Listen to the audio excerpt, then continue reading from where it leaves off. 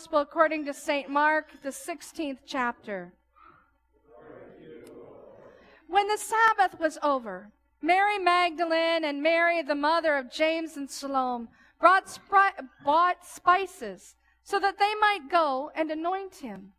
And very early on the first day of the week, when the sun had risen, they went to the tomb. They had been saying to one another, "Who will roll away the stone for us from the entrance of the tomb?" When they looked up, they saw that the stone, which was very large, had already been rolled back.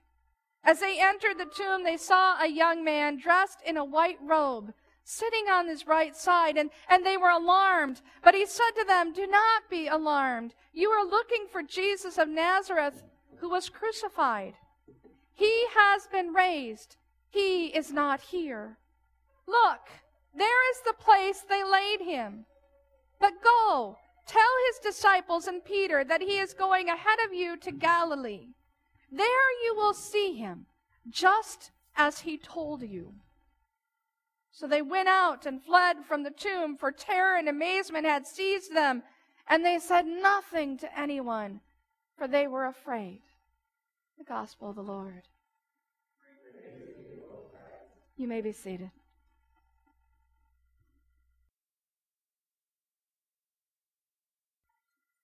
With the voice of singing, declare ye and tell us, utter it even to the end of the earth. Alleluia. The Lord hath redeemed his servant Jacob. Alleluia, alleluia. Make a joyful noise unto God, all ye lands. Sing forth the honor of his name. Sing forth the honor of his name. Make his praise glorious. Glory be to the Father, and to the Son, and to the Holy Ghost, as it was in the beginning, is now, and ever shall be, world without end. Amen. With the voice of singing, declare ye and tell this, utter it even to the end of the earth. Alleluia. The Lord hath redeemed his servant Jacob. Alleluia, alleluia. Make a joyful noise unto God, all ye lands. Sing forth the honor of his name. Sing forth the honor of his name. Make his praise glorious.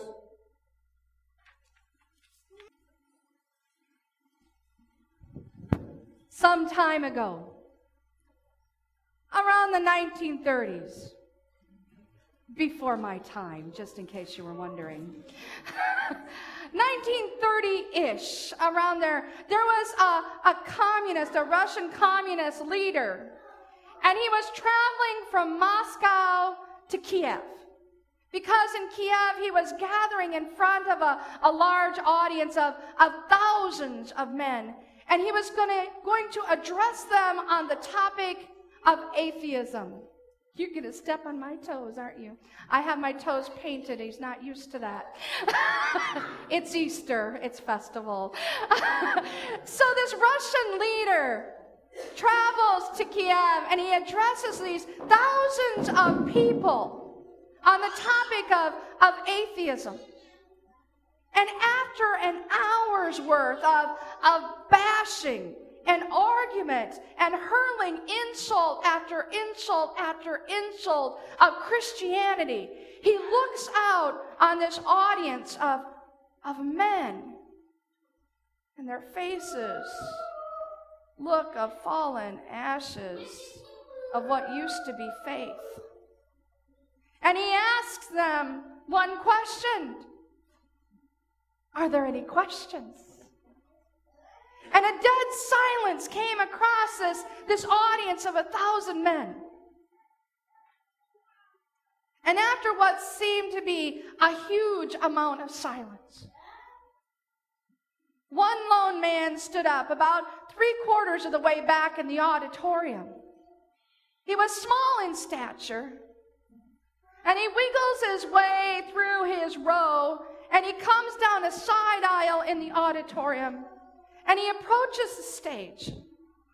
And he climbs up the steps onto the stage, and he stands near this Russian communist leader, and he looks him up and down. And he turns to the audience, and he looks out at this crowd and sea of faces. And he takes a huge, deep breath. And he musters all the strength that he's got, all the courage that he has. And he looks out on this crowd, and in a loud voice he proclaims, "Christ is risen." And as if this loud clap of thunder, the entire audience in one mass movement and one voice all stand up, all thousands of them, and they echo back to him in unison, "He is risen indeed." I say to you this morning, Christ is risen. Oh, good. I was so glad you'd echo back. Christ is risen. Oh man, of this I am so convinced. I am so convinced. I know that over 2,000 years ago, Jesus Christ lived and he died. And they laid his dead, pierced body in that tomb. And they threw this huge, enormous stone in front of it. And they left him there to rot and to stink. And 3 days later, these magnificent women come to this tomb, and that stone is rolled away because I believe, I know that Jesus Christ has been risen from the dead. And I also know, and I believe this to be true, that he is going to come again in glory. I know this, and I stand here before you this morning on this Easter Sunday with incredible energy and excitement, and I cannot begin to tell you the joy that comes from me to be able to proclaim that to you. That knowing that Jesus Christ is raised from the dead and he is going to come again in glory is such a part of who I am, of all of my strength and my belief and my faith. It is the fiber of my being. And yet, I also know that every one of you will ask me, heaven knows, all those wonderful confirmation kids will ask me, they always do, "Pastor, how do you know? How do you know? How do you know Jesus was raised from the dead? How do you know the resurrection is real?" Well, I am here to tell you today, I will tell you how I know. Do you know? Do you know how I know Jesus was risen from the dead? Here is the reason. Because my mama told me so. I knew you'd laugh at that. Don't you laugh at my mama. She's coming later today. My mama told me Jesus was raised from the dead. My daddy told me Jesus was raised from the dead. My grandma, my aunt, a woman by the name of Catherine Zimmerman told me that Jesus was raised from the dead. A woman by the name of Blanche Ahrens, who I watched die and grab Jesus' hand not more than a month ago, told me that Jesus was raised from the dead. And you might laugh at me, and you might think, you know what, Pastor, that's just not enough. Then I have a question for you this morning. You tell me, what year was it that Columbus sailed the ocean blue? How do you know the Holocaust happened?